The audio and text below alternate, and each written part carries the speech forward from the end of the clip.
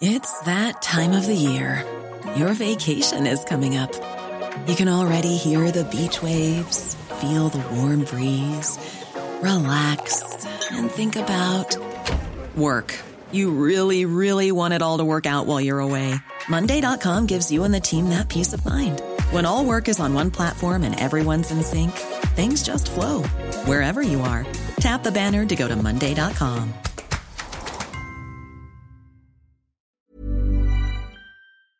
In the spirit of ANU's motto, which is first to know the nature of things, we acknowledge the traditional custodians of country throughout Australia and their connections to land, sea and waterways which were never ceded.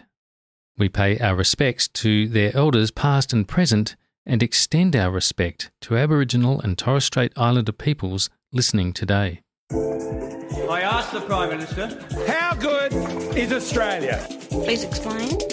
I'm here to make a public statement. Look, I'm going to shirt front, Mr. Putin. I am a fighter and not a quitter. I don't think I know.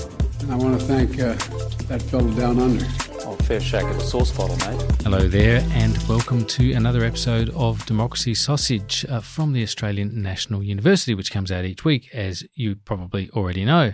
Hopefully you listen each week. Anyway, I'm joined as always by Dr. Maria Taflaga, political scientist with the School of Politics and International Relations here at ANU. Hi there, Maria. Hello, Mark. How are you? I'm going very well. I'm going better than some. Mike Pizzullo, for example. Perhaps we'll come to his travails in a bit. But let's talk about first Daniel Andrews, because he's quit, obviously, just suddenly as Premier of Victoria. It's not often that you have a state premier going that creates such national news, that it's such a significant story. And it has been covered quite broadly in newspapers around the country and led TV news bulletins, radio news bulletins, because Andrews was such an important figure during the pandemic in particular. We got those daily press conferences and the like, but he's one of the... There's only a few now, only a couple of state leaders. One of them's a territory leader who were there at the start of the pandemic. So who are still there now? Yeah, and Andrews was obviously probably the most important one of all of the premiers through that period. Yeah, Andrews, in a way, if you think about it, actually sort of became leader of the opposition, such as it was, because he offered, I suppose, a different alternative model and was, I suppose, the most I want to say rigorous, I suppose, proponent of it due to the vigorous, I think. Yeah, vigorous. Yeah. I don't want to say zealous because I think like the specific circumstances of what happened in Victoria kind of required, such a sort of strong response. Part of it to do with the weather of Melbourne and so and so forth, but also like the systemic problems in the Victorian health system and and all of those governance issues about sort of being able to share information and to be able to sort of effectively respond, right, which was a big part of why the pandemic also shook out the way it did down there. I wonder, it's really interesting to think back on this because so much of the pandemic is about sort of, long periods of time without specific events or fears that were around at the time that were eventually assuaged by subsequent events, resolved one way or another. And it's easy to forget those early fears. Easy to forget, for example, that when we first knew about this virus, we knew next to nothing about it. We were learning on a sort of a daily basis. The population was taken on a journey with. There was a predicted 12% death rate for the global population. Yeah, which and is there was no vaccine. Yeah, nor was there any prospect in those early days of a vaccine. There was no particularly developed understanding of how it was being transmitted. We didn't really know the survival rate. We knew of carnage in northern Italy, and we were hearing about it in Manhattan and in lots of other places. So there was a lot of fear around. And, you think back to all that talk about washing your hands and all that eventually came around. Wear a mask, don't wear a mask. Yeah. And even that, everything ended up getting politicised, perhaps washing your hands less so than wearing a mask. But turns out wearing your mask was a lot more important than washing your hands. It was basically a aerosol transmitted disease, and it took us a long time to understand that. And I think that's really important because in that early stage, when decisions had to be made about how governments, how authorities should respond, there was this progressive Labor government sitting there in Victoria, the second largest state, and then there was a Conservative government in power nationally and in New South Wales, and so there was this sort of kind of as you described it, Andrews kind of emerges as the opposition leader because he starts saying, well, I don't care what they're doing in Canberra. Exactly. I don't care what they're doing in Sydney. I'm going to protect my population. And so he takes this quite muscular approach. Now, there's some pretty bad decisions were taken in amongst all of that, and we can come to that. But it is fascinating to think about how the political proclivities, if I can put it like that, of the different leaders shaped how they responded right from the get-go and also how they were perceived right from the get-go. Yeah, absolutely. I mean, I think it's actually pretty clear that ideology and ideological concerns definitely had a huge influencing factor on the sort of public policy choices made. In some ways, Morrison was the most chameleon-like, actually, sort of borrowing from all sides of the aisle, and it cost him in the end with his own party because he spent so much money and they thought it was a waste, basically.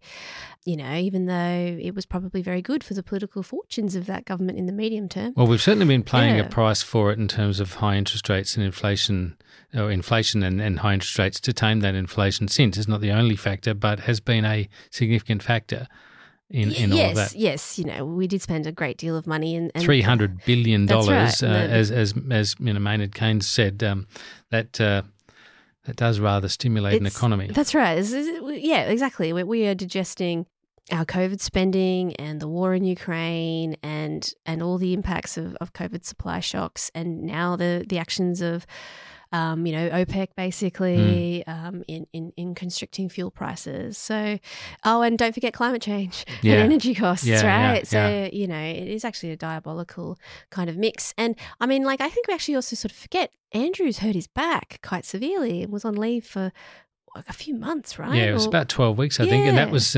March of 21, right? So that was pretty much bang on a year into the sort of height of it, it having really kicked off here in Australia in March of 2020.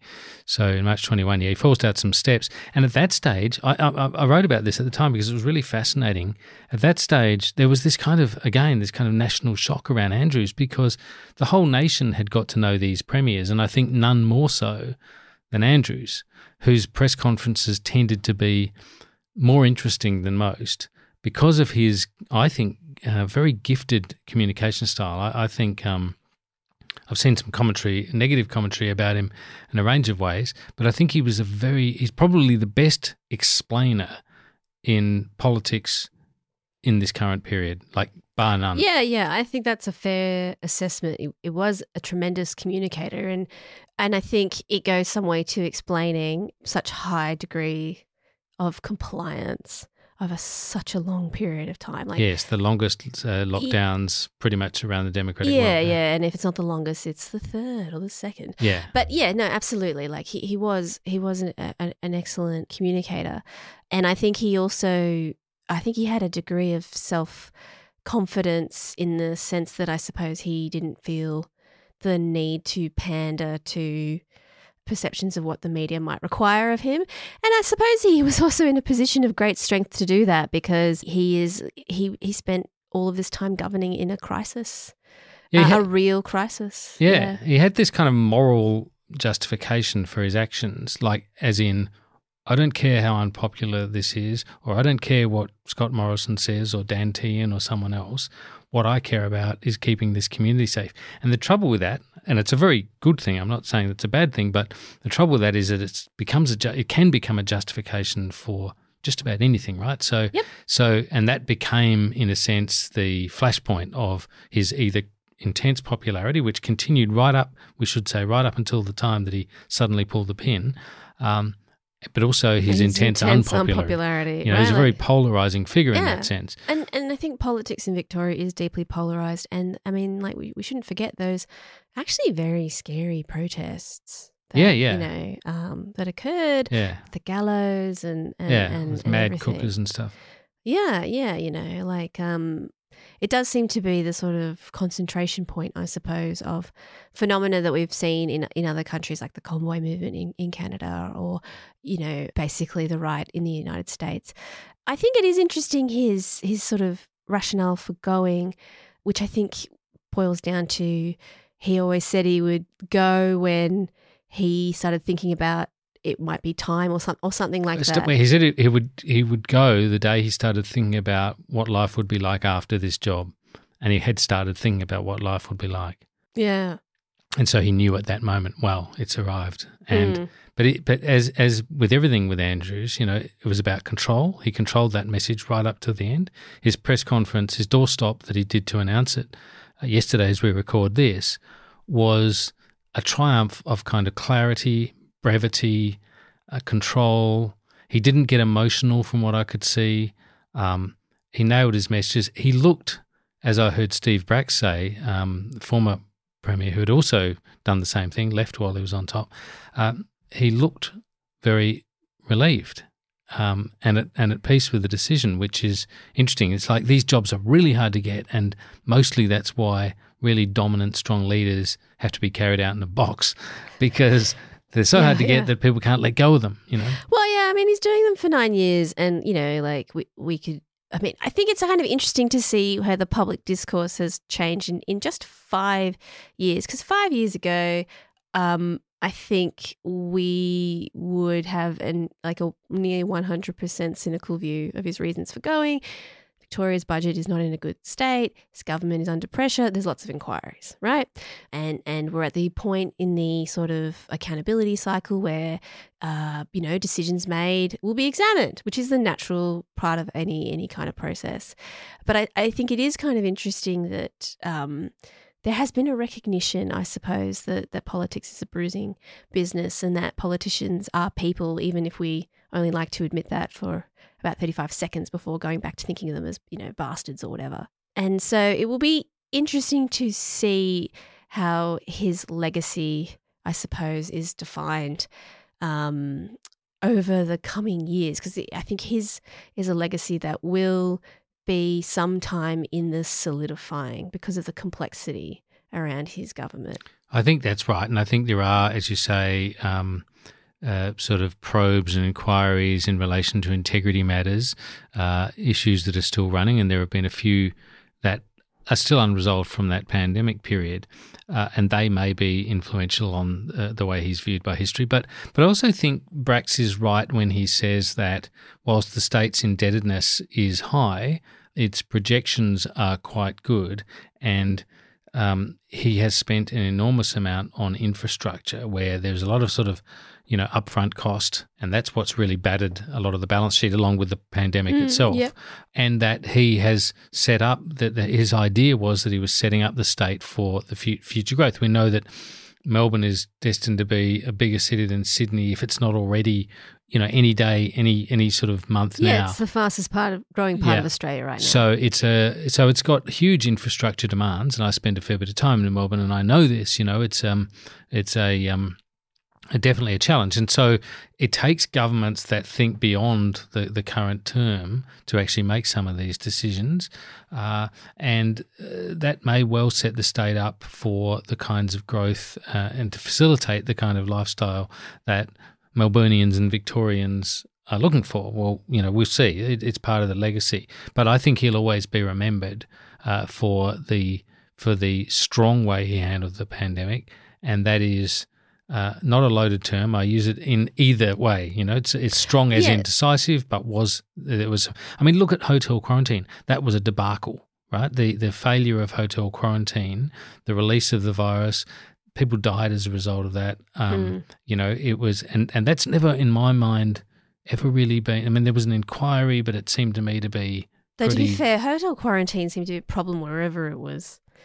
Undertaken. I mean, I think there were problems in New South Wales. There were problems with it, but this had to do with who was in charge of it and who was making. Yes, that's right. The security guards and the private contracting. Yeah. Yes, which kind of goes to some of the governance issues, I guess, at play. Yeah, and let's just be clear about that. That was hopeless, right? Yeah. I mean, and it was hopeless in the sense it was like a function of of sort of neoliberalism in, you know, government decision making. Ultimately, one of the most convincing answers about it was these things happened, that is private security guards, bouncers and so forth, because no one had thought to ask the question. So normal was it to outsource these things? But this was a public health crisis with a you know an absolutely deadly pathogen on the loose. The wider, I guess, implications is actually, you know, people have been sort of complaining or sort of talking about the sort of, I suppose, erosion of the Victorian public health sector, which is often cheated home to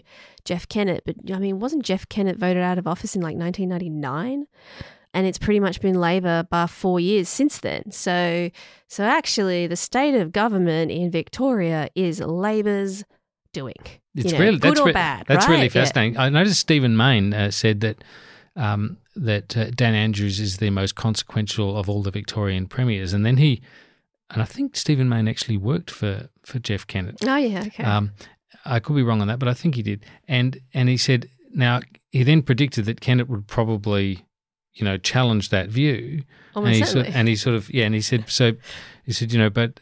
And he then went on to say, but, you know, Kennett was a slash and burn merchant who, you know, certainly had big consequences for the state. And then Andrews comes along and he's like a builder. But, of course, there are downsides of both of those things, and we've been talking about it, the huge debt. But the debt, as Brax says, is not as anywhere near as big as it was under Henry Bolte, I think.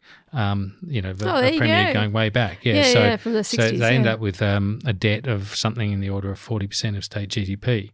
So this debt is less than half that, I think. Well, I mean, look, if you actually look historically, there's actually been very few truly small large L slash and burn Liberal governments. I mean, you know, ultimately they do like spending our money. They just spend it on different stuff. Yeah. Let's take a quick break and come back and talk about some other delightful things. Hooray! When you're ready to pop the question, the last thing you want to do is second-guess the ring. At BlueNile.com, you can design a one-of-a-kind ring with the ease and convenience of shopping online. Choose your diamond and setting. When you find the one, you'll get it delivered right to your door. Go to BlueNile.com and use promo code LISTEN to get $50 off your purchase of $500 or more. That's code LISTEN at BlueNile.com for $50 off your purchase. BlueNile.com, code LISTEN. When the wind veered, the smoke was driven backwards, revealing a most amazing scene. Standing columns of fire. To Be Continued is a new podcast that explores the rich world of lost literary fiction from Australia's past. It helps you to understand the way in which knowledge is kind of not something that's out there waiting to be discovered, but it's something that you create. To Be Continued is brought to you by the Australian National University and is available now on your favourite podcast app. Welcome back. Now, I was going to move on to another topic, but I just want to stick with Daniel Andrews for a minute, because one other thing that occurred to me, occurred to me at the time and occurs to me now, thinking about the pandemic and about how the state governments handled it and so forth, was that it gave politicians. You remember how John Howard, you know, sort of used to talk. It was said at the time, over the gallery's head by going to talkback radio. Yep. Subsequent prime ministers have done it with FM radio a bit more, and of course social media has allowed them to do that. What Andrews did through that pandemic, what all the premiers did really with their daily press conferences, but as I say, Andrews's were the most sort of compelling. They were kind of like a witty and willing theatre at times, you know, as people tried the gotcha, and he was every bit up to batting it back at journalists. They often came off worse for wear. But what he did was that he sort of started a relationship with people in their lounge rooms. It's like he realised, I'm talking directly to the voters here for sustained periods, and I'm doing it every day. And it gave the sort of impression of a one-person government almost. I mean, there was the chief health officer and the health minister. Yes, and also became a minor celebrity. Yeah, that's right. And sex symbol, I think, at one stage. Okay. But, fair enough. Yeah, I couldn't vouch for that. But yeah, what did you think about that? Just the way that Andrews was able to sort of develop this rapport, and it's very much part of the support that he has. So, there's aspects about it that really remind me of, I guess, the performative skills of politicians from like the pre-television era where, essentially politicians would often do public meetings or literally stand on a soapbox and talk to people, and the crowd would hurl witty asides and sometimes insults, and the politician was expected to be quite deft on their feet, right? And there's lots of great stories from, I suppose, like the sort of first 50 years of Australian history of funny asides and retorts and exchanges, right? Yeah, Menzies was known for a few of them, wasn't he? Yeah, exactly. Or George Reid is another one that comes to mind straight away. I remember one that was attributed to Menzies where someone was sort of yelling out, going on, yeah, tell us all you know, Bob, tell us all you know. And apparently Menzies stopped and he said, I shall, and I shall tell them all you know as well, and it won't take me any longer. Exactly, yeah. So things like that, and of course Dan Andrews wasn't exactly sort of, I suppose, engaging in daily banter, but that point you made about, I suppose, not being cowed by the media and often doing quite well in what is an asymmetric contest, one person against like 30. Yeah.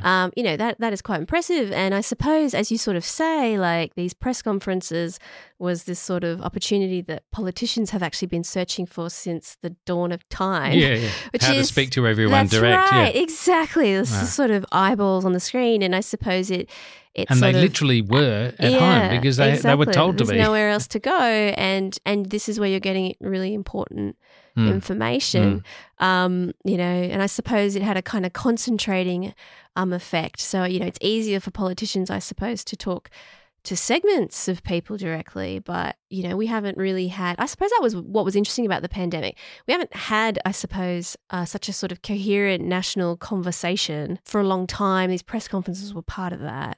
And because of the fragmentation in the media, in some ways it is actually a bit more like the 19th century where you've got yellow journalism, like that's just a fancy way of saying like bullshit on a page. Yeah. And more reputable There's newspapers. William Randolph Hearst papers and so forth. Like people basically just sort of, it's a sort of Wild West, and there being lots of newspapers and lots of ways of obtaining information, and your family being important conduits of information and all of that. So, yeah, that's a good point. And it was fascinating to watch also just quickly the way journalists responded to that. I think not always in positive ways. Journalists realised, because we saw, voters, ordinary citizens got to see press conferences, right? The press conferences mostly were done so that grabs could be used for the evening news. That's obviously changed as we gone into rolling news services and so forth. Yeah, but most people don't watch those. Most people don't, right? Yeah. So, and plus they tended to be things where you often couldn't hear the journalist asking the question because the journos themselves weren't mic'd up. But what we had with those daily ones was reverse camera shots and reverse miking so that you could hear the question, you could see the journalist. Some journalists, I think, succumbed to the sort of lure of celebrity and, they wanted to land that gotcha question. And Andrews was probably better at most. I remember a very, very grumpy Gladys Berejiklian a few times in New South Wales where she was telling people to stand back, give her more space and so forth. I'm not saying Andrews didn't get grumpy, but he seemed to turn that theatre to his advantage.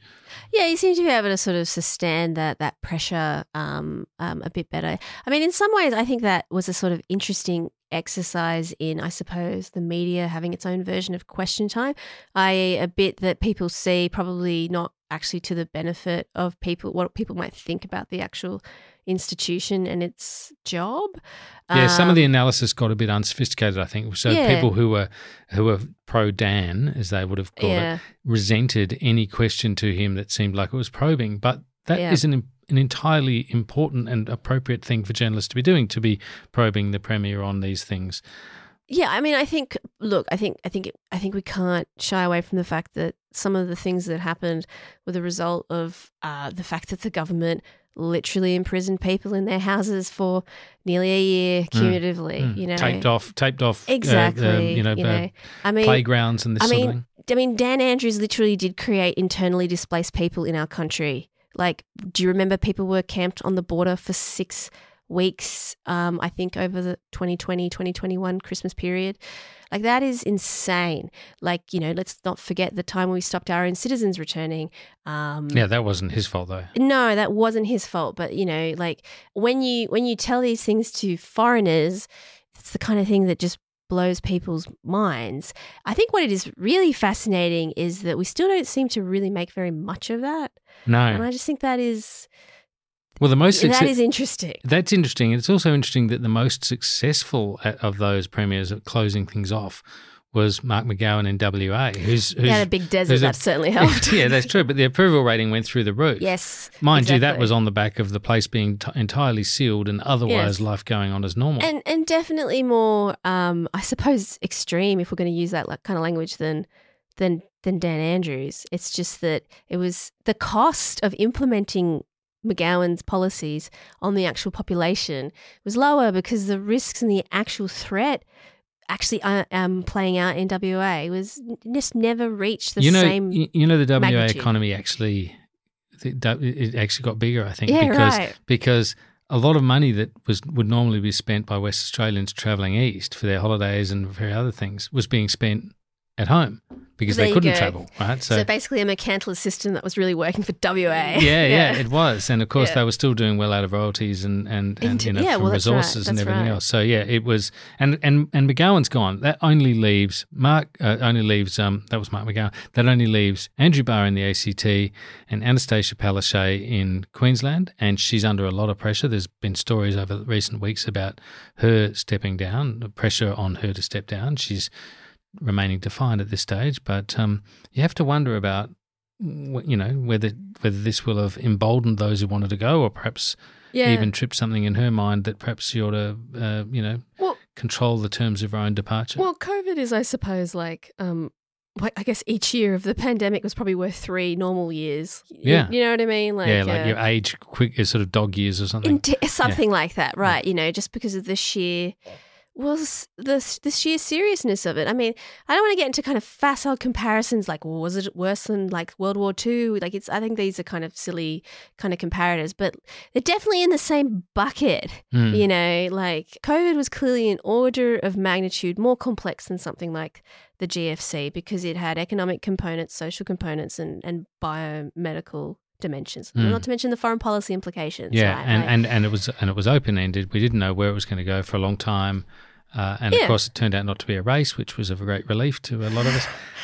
There was a lot of mistakes made, and it's been a sort of slightly unpleasant memory lane, hasn't it? It has, but it makes sense to be in this memory lane, not just because of Daniel Andrews, but because the Albanese government has finally announced this inquiry, and it's not a royal commission. And it's hived off many important decisions. So I guess we haven't even talked about school closures and the impact on young people. Yeah, exactly. Yeah, and the most important, most consequential decisions were made by state governments, and this inquiry has sort of judiciously avoided, even though it's not actually a judicial inquiry, has avoided those unilateral state decisions. So that's interesting. Let's move to another topic which is of great interest here in Canberra, which is the communications of the head of the Home Affairs Department, often said to be the most powerful bureaucrat in the nation, if it isn't the head of Prime Minister and Cabinet.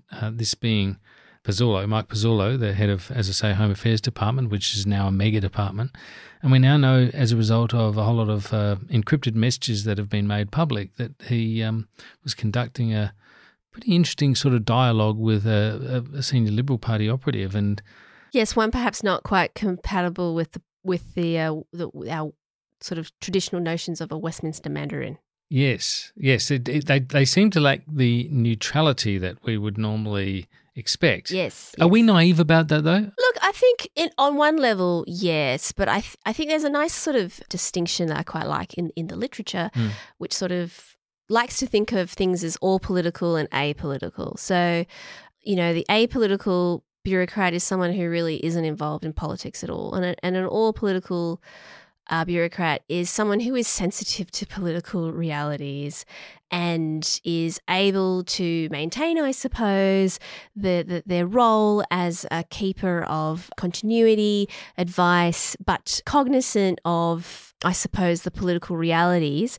So they're not going to sort of suggest, I guess, what they think might be the best policy solution, but they'll suggest perhaps the best one that was most likely to sort of fit with the political reality of the time. And like the sort of, robo-debt, for example. So for example, like, look, bureaucrats are there to serve the government of the day. And the problem with politicization is not that bureaucrats don't take politics into account. Really good and effective bureaucrats do. They understand the sort of political pressures that a minister is under, but they say no when it's illegal at the most basic level. Like right? with robo-debt, yes. Precisely. Or they say no when it's a bad idea because we tried that before and it didn't work, or for whatever. Or they sort of say... And Pezzullo, to his credit, does have a record of having said no to certain things that would have been illegal or unethical. Yes, and there's certainly some behaviours which I'm sure other bureaucrats around, like empire building, for example, like trying to accrue power in a bureaucracy, like that is a well documented phenomena, right? Yes, Minister is based on a lot of this, and we as you say, there are those. If you divide the sort of apolitical and the all political, the all political tend to be the ones more senior.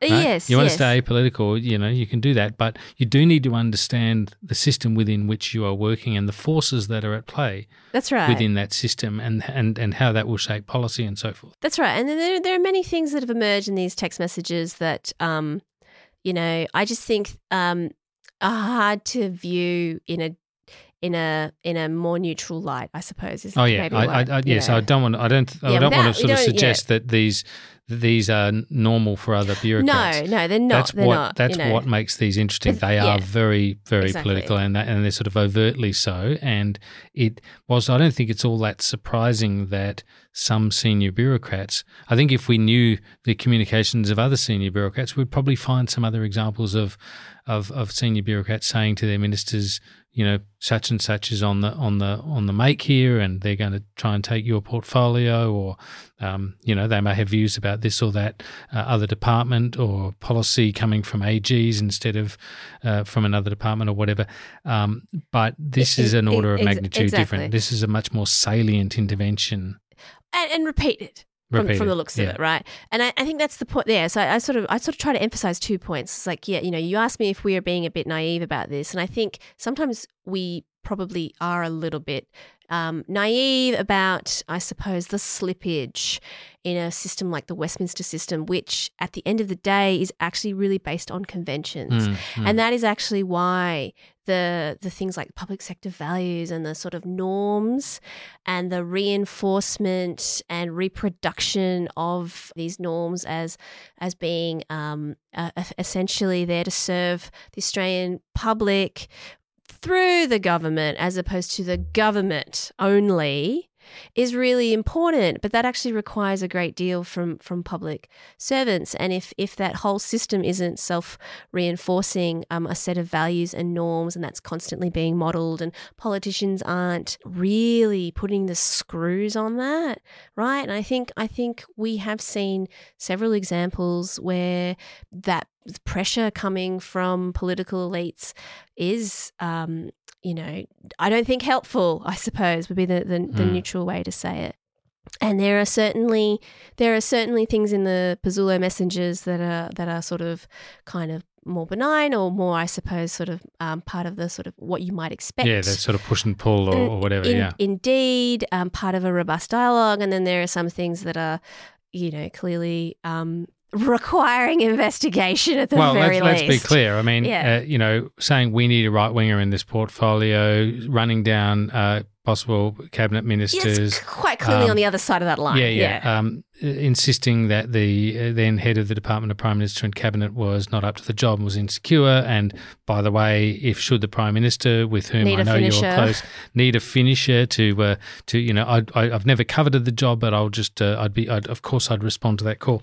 I mean, there was clear coat trailing going on, and it was clearly a bit two-way, right? Like they're both helping, there was that sort of request to give some advice to the then Prime Minister around retaining someone in an acting role in order that they could attend a specific meeting, So it's definitely not the Waddle of Westminster that we would expect in a textbook. No, that's right.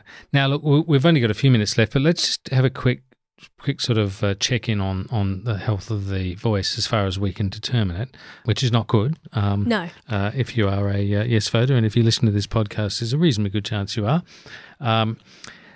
because, the polls are fairly consistent, and that's the thing, I guess, that's most worrying. It's not just that the yes vote support for the change has slumped, but this is fairly consistent across just about every survey. And so it's in the somewhere, mid to low 40 range. Some polls have it even lower than that. And it started out last year, support for this idea was in the mid 60 range. Yeah, which is the same level of support that gay marriage ultimately achieved. Yeah, 62%, yeah. Yeah. And of course, we know about the double hurdle, the requirement for a majority of votes nationally and also a majority in 4 of the 6 states. That's looking very hard. I wonder, do you,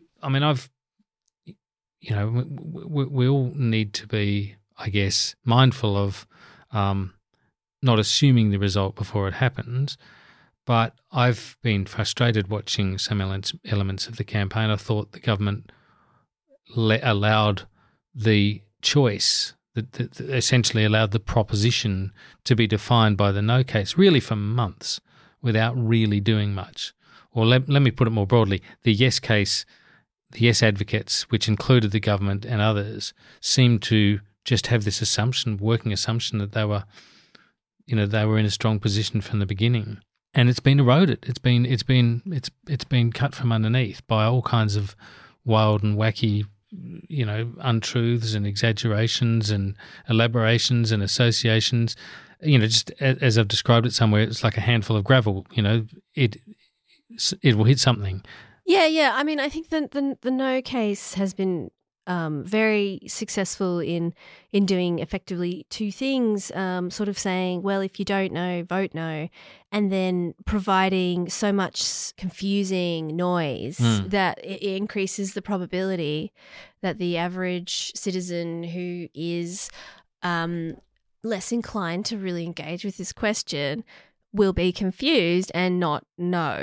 And if you're confused, your tendency is to go with the status quo, which right? requires little effort and is low risk from that person's standpoint. I mean, I think one of the sort of frustrating, I suppose, dimensions of the yes campaign is, and I don't know, maybe this is just a very political scientist thing to sort of say, but I just feel like the debate around the voice has not really been future focused enough, if that makes sense. Like, we sort of touched on this last week. It actually seems like there are many reasons to vote yes, just as there may be many reasons to vote no, though I haven't really thought through every single one on the no side. But there are many reasons to vote yes, and a lot of the ones that have been really put forward are sort of more symbolic based arguments around completing the national project, coming to terms with Australia's history, and righting a wrong and that kind of stuff. And I think one of the issues around that is it's very backward looking, and I think it also takes us and really kind of plays into the no's hands, which is just sort of reheated all of this stuff from the 90s. And I think plays to a cohort of people who've actually heard all of this stuff before 20 years ago, 30 years ago. And it reinforces that frame, like, the white elites in Canberra are lecturing me again, and I'm just going to shut down. And I think what is actually kind of important about The Voice, and it's not like it hasn't been discussed, but it's often only just discussed as an advisory body. But actually the word is representations, and The Voice has sort of three dimensions if you think about it from an analytical perspective. One is advice, right? That makes sense. And I think we kind of understand what that is. The other side of that relates to accountability. And that is because it's actually able to make representations. So it can offer advice, raise issues, be educative, but it can also offer a sustained critique, right? Either of government or, from the perspective of conservative no voters, Indigenous organisations that are spending my money. And the third pillar of it, which is the bit where it's embedded in the Constitution, giving it that protection of the Constitution, is consistency. And that is actually the multiplier effect that we need for the advice and the accountability mechanism to work well. Yeah. Because we have had advisory bodies and we have had accountability functions, but they have never been permanent and they have never been embedded. They've never been elevated to that status of permanence. Precisely. Yes, I agree. And giving it that protection in the Constitution does a couple of things, right? Like one, it is just simply giving it security and consistency, but it also gives it a great deal of legitimacy, because most of these advisory bodies have actually just been white elites in governments selecting their advisors. And so it doesn't have the same degree of legitimacy as representatives from a local community filtering up information, right? Raising issues, giving advice, but also pointing out major kind of problems and offering a sustained critique, whether that is how the federal government is choosing to allocate funds, or what federal departments are doing, or what Aboriginal organisations funded by the federal government are doing on the ground, you know. Yeah. And the final thing about consistency is that it allows for what we would call institutionalization. And if an institution such as A Voice is successful and seen to fulfill its function of representation and is seen to be given results, then it is actually, for those progressive no voters out there, actually far more likely to accrue more powers, and far more likely to be persuasive, and far more likely to create the discourses that progressive no voters actually want to see, right? Rather than what is currently a very modest and definitely conservative, absolutely within parliamentary legitimacy frame.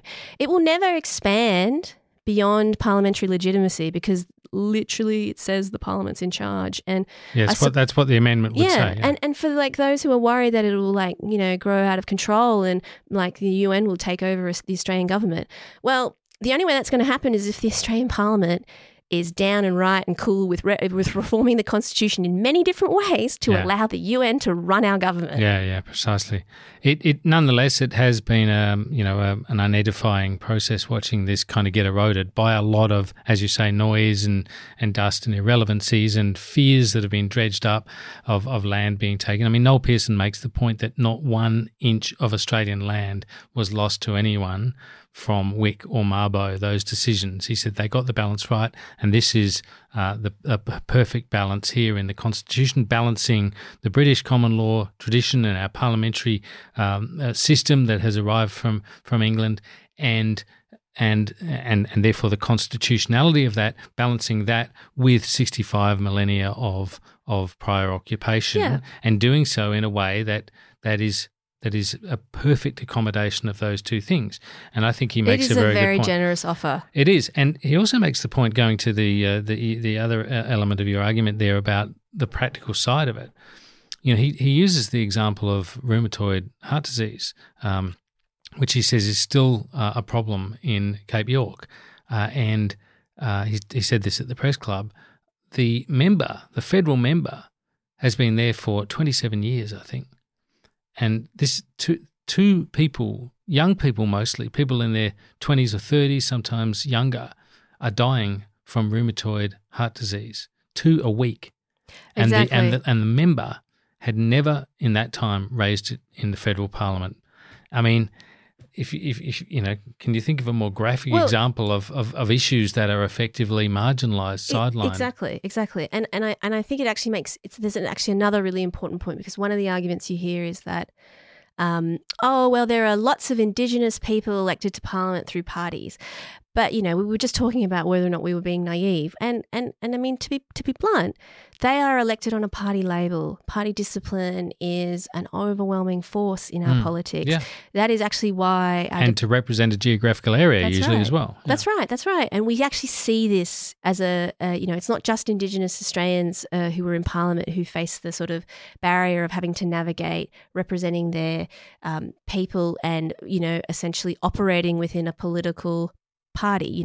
It's actually any minority faces this dilemma, and it is reflected in the way that policy change for minority groups is ground out over usually a decade. And that's just the sort of reality of it. Like, to give you another example of how a voice might really make a difference. So Megan Davis was part of a review of the New South Wales child protection system, and one of the things they sort of found, which was really shocking, was a non-trivial number of cases in which simply the wrong paperwork is filed about a different child and a different family in court, which then authorises the removal of a child from a family.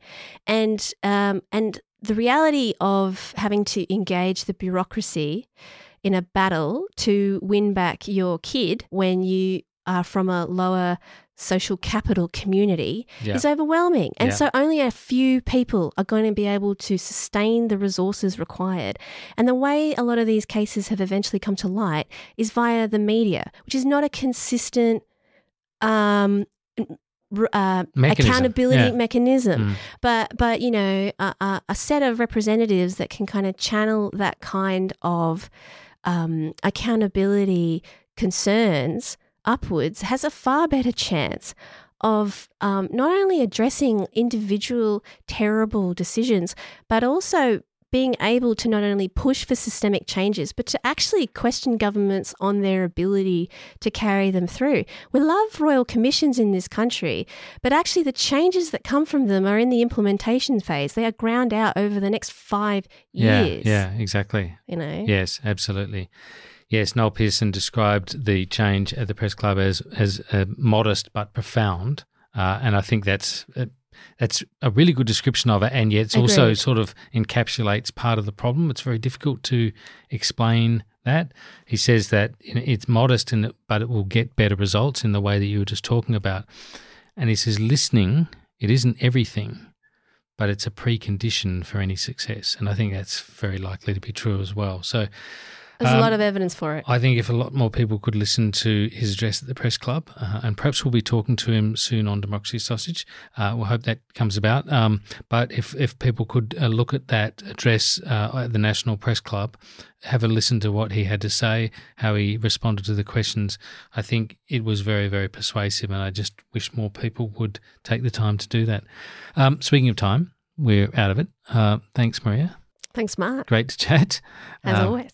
And that's Democracy Sausage for this week. As I've told you before, no doubt you can get in touch with us on our email address, democracysausage@anu.edu.au.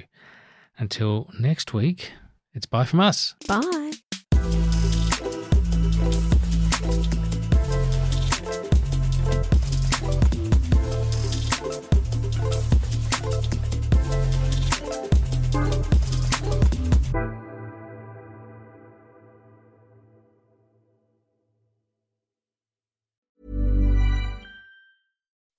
When you make decisions for your company, you look for the no-brainers. If you have a lot of mailing to do, Stamps.com is the ultimate no-brainer. Use the Stamps.com mobile app to mail everything you need to keep your business running with up to 89% off USPS and UPS. Make the same no-brainer decision as over 1 million other businesses with Stamps.com. Use code PROGRAM for a special offer. That's Stamps.com, code PROGRAM.